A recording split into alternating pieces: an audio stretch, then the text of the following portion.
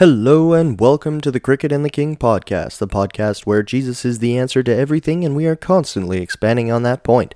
I'm your host Ben, and today we're going to be talking about practical steps into moving deeper into your relationship with God. Now, I don't know where any of you people are at, or everybody's kind of at different stages. I know I myself, even now, I'm growing and learning in my relationship with God, and it is a constant journey for everyone. But there's a lot of people, and I know because I was one of them, but we feel stuck, especially if you've gone to church your whole life and you're kind of like, what is the point of this? This is weird. And I wanted to bring up some practical steps in growing deeper in your walk with God, not because I'm some sort of expert or I think I have so much extra knowledge to give, but because I experienced recently a reawakening. I call it being born again or whatever. You can go back and listen to the previous podcast, and my wife and I talk about that journey we went on together. But there's a couple things that I've found have really helped deepen my relationship with Christ, and a lot of them are very simple in nature, but hard because of our nature as people. If we're trapped in selfishness or mostly just selfishness. I think that's where the vast majority of the hesitation comes from when we're trying to walk with God at any sort of depth, because He requires obedience, and we have to be born again. We have to put down what we think we know, and that's actually the first step I would recommend to anyone. Now, obviously, there's basic truths that you can't put down, such as Jesus is King, and He died on the cross, that He's the only way to heaven. There's basic truths of the faith that we obviously don't lay down. But there's a lot of auxiliary things that various denominations, and again, I have nothing against different denominations and churches, but lots of auxiliary stuff has been brought in on top of the Bible. People love to justify their own experience and ideas, but our experiences can't dictate what the truth of the Bible is. We need to take the Bible as the number one authority in our lives. And as Christians, a lot of times nowadays, the Bible is kind of this side note that we as Christians have. It's something that we would go to if we're in a desperate time, or we read a verse a day on our phone and that's enough or whatever. But it's gotta be the main thing. If you want to grow in your walk with God, put down what you think you know and just read the Bible like a brand new baby, like you've never read the Bible before, and just ask the Holy Spirit to show you what He means. Read the Bible. Try to have no lens. I'm not saying open your mind in a weird way, but just open your mind to the Holy Spirit. It says that we have the Spirit inside of us, and He'll guide us into all truth. So if we're willing to put down our preconceived notions and read the Bible, we're going to be able to have the Spirit show us things and clean us out. It says that the Bible is sharper than a two-edged sword. It divides soul and spirit, joints and marrow. It cuts right through and can shave ungodliness off of us, because it's the razor blade. It's the sword of the Spirit. So that is the first step I think for anyone. If anyone wants to grow closer to God, like He wrote a book. If you want to know, I've heard this analogy used a lot, and it can get tiresome, but it's a good analogy. I think that's why it's used so much. But if you want to get to know someone, and they're far away, and maybe you don't have access to them, or you feel like you don't have access to them, what if they wrote a book about themselves? Wouldn't it be a good step to get to know that person, to read the book that they put out about themselves? Well, God wrote a book about Himself. It's called the Bible, and He's put it on blast for all the world to read and to see. So reading your Bible without preconceived notions is very important. And then the next step is what it says in the book of James. We need to do what the word says. If we don't step out there, even if we don't feel it, this is an important point too. You're not, or I can't speak for everyone, but I can speak for myself. I don't have a lot of feelings in terms of my faith walk. When I do things, it's by faith because I read it in the Bible. It's not because I feel in the Holy Spirit that I must blah, blah, blah. It's because I read it in the Bible and then I do it in faith. And it's amazing because a lot of stuff happens when you do that. A lot of the things that are holding us back are simply things that we haven't tried. If you want to experience more of God, it says lay hands on the sick and the sick will recover. Okay, go lay hands on people. Even if it doesn't work, just go try it out. I think you'd be surprised at the grace and faithfulness of God to work through you and your doubt, even if you're just kind of doing it ambivalently, or you're like, oh, I don't really know. I've seen him work through lots of people that way. And then another thing that I've found is, especially with following the Holy Spirit, because there's lots of direction in the Bible. There's lots of practical steps, and you could never hear the voice of God, but if you knew the Bible, you would be able to live an effective Christian life, or at least I think so. Maybe, I'm wrong. It's very hard to have personal relationship if you can't hear the internal audible voice of God, but it's, in terms of what you need to do, the Word is a very comprehensive instruction manual to the Christian life. But in my experience, I have experienced something that I call the one thing principle. I don't know, maybe somebody else has a cleverer name for it somewhere. Somebody's probably wrote a book, somebody smarter than me. But it's that the Holy Spirit typically puts one thing at a time in front of you. And until you do that thing, there's not going to be a lot of extra communication going on. So when I first was trying to follow Jesus with all of my heart, and I had said, I'll put down my preconceived notions, the first thing that I felt like I needed to do was flush my weed down the toilet. I had a bunch of marijuana stuff that I was smoking all the time, and I just felt like that I had to get rid of that. To some of you listening, that might sound like, well, yeah, of course, stop doing drugs if you want to get close to God. But for me, it was a big step because I had justified it in my mind in all kinds of ways, and I had to get rid of it. I had to take a step.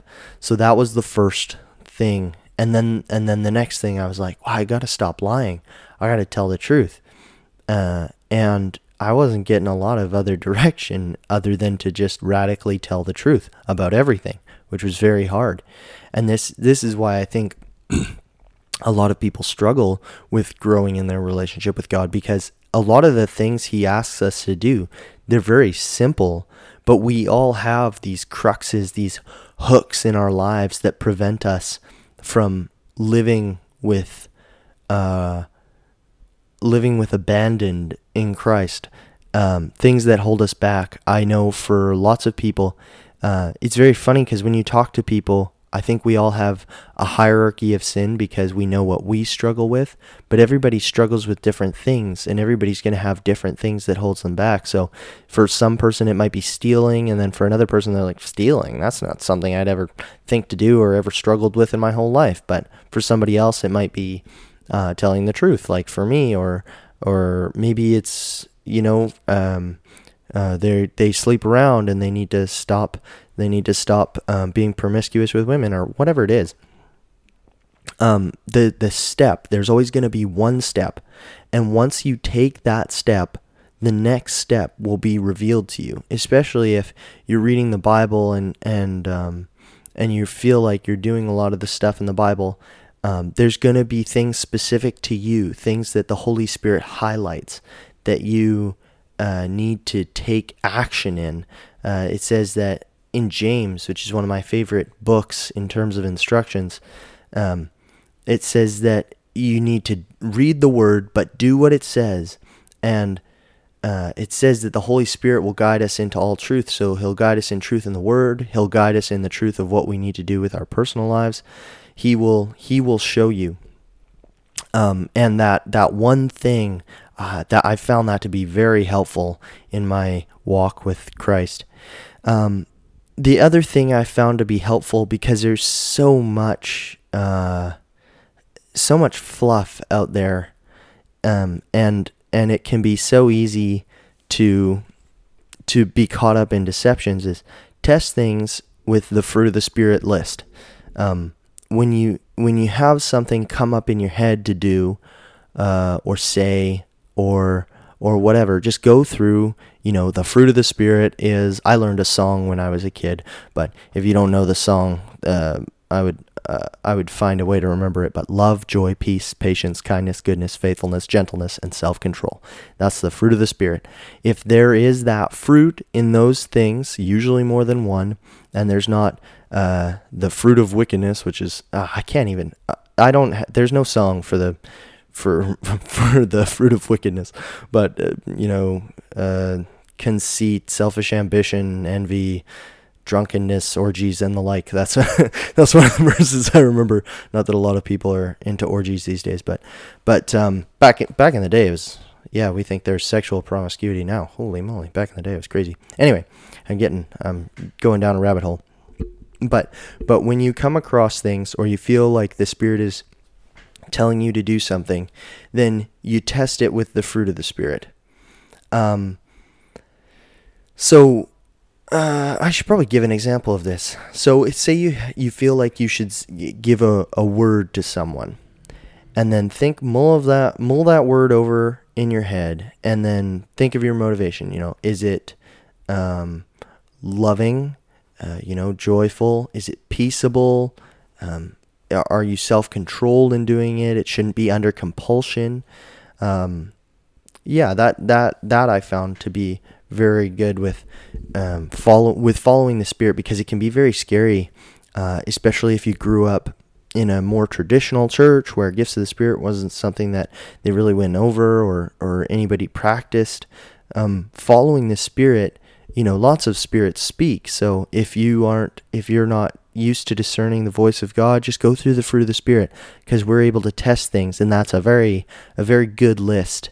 It says God's law is written on our hearts, so you feel in your heart, and you know, and you're full of love for the people, and that's gonna be an effective way of going deeper with God and following God. The next way I found that really helped me deepen my walk with God was fasting. And this is a highly contested topic, and I'll probably do a whole podcast on it later.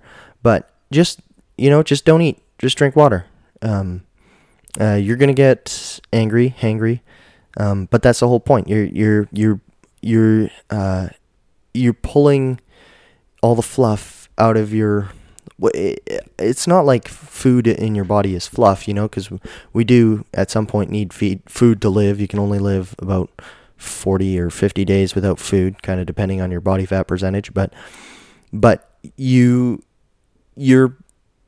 giving, I don't really know how to explain it other than it's in the Bible. It was one of those things where I read it in the Bible and then I did what it said. Jesus said, in those days they will fast, and when you fast, do this. So I was like, oh, clearly fasting is part of the Christian thing, and I had never participated in that before, and it wasn't really talked about in my Christian community. So I just, I fasted, and then I found that there was huge benefits. The first time I fasted was when I wanted to know if I should marry my wife or not, and I heard somebody say that the voice of God gets clearer if you fast. So I didn't eat, and then I got a clear answer.